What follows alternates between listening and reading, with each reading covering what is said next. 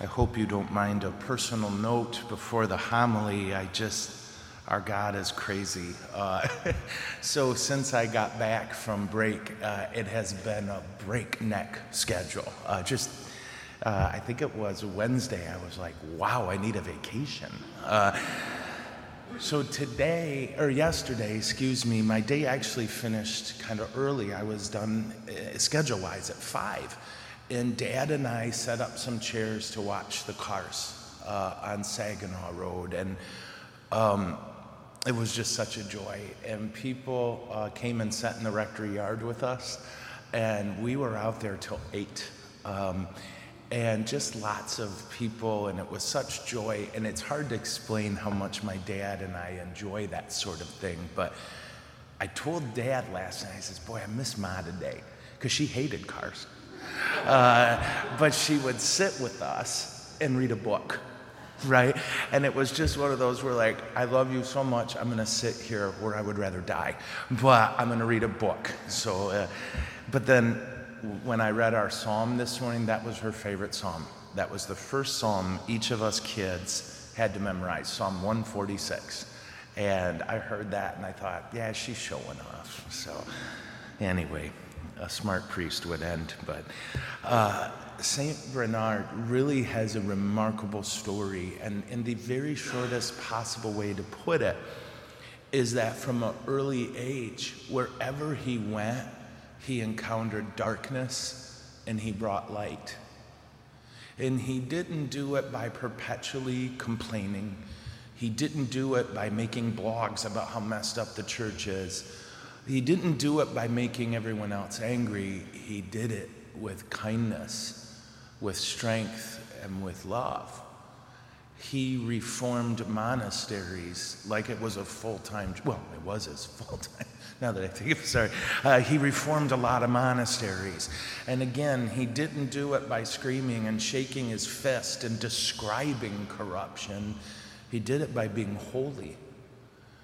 And in the end, that even went all the way up to the papacy. And if we think things in Rome are corrupt now, oh my. And he found himself immersed in a fight between two people who wanted to be pope, bad enough to even kill for it. And he just stood for what's right. Again, he showed them. He didn't describe to them what they're supposed to do. He showed them by his life and his words and his love and his fire. And in the end, if you did your office of readings this morning, and honestly, no matter what, if you get a shot, look up his writing in today's office of readings. Yeah, it was like, it's nuts that anyone is this beautiful. Yeah, he wrote this whole idea of God is love, and the fact that we think that's weakness is a sign of our brokenness. The fact that we think we're supposed to fight by screaming and raging and describing troubles. He said that our love is the thirst and God's love is the spigot. And he says, we run out of thirst before the spigot runs out of water. Isn't that beautiful? And he said, and you can then, if you want, while you celebrate how much love and mercy and goodness our Lord's pouring out on us, he says, you can start to fret and say, but my love's so tiny. My love's so small, Lord. You give me all. And here I am with my pathetic little love. And he said, but you're giving your all. And so it's what God wants. He talked about how a good parent doesn't look at the gift of a little child and say, well, you could do better. When you're 20, you'll draw better. They say, that was your best and it's beautiful. So what does God want from us? Everything. And if we fret that it's not enough, that's just our pride. It's not our job to match God's love because we can't. It's our job to match what God said, namely, all you got, all you have. In our gospel, you have the Pharisees and the Sadducees who were quite in some sense, you could say the liberals and the conservatives of the day. You really could. And when the Pharisees heard that Jesus kind of shut down the Sadducees, do you get why they came to him? Is he on our side? Right?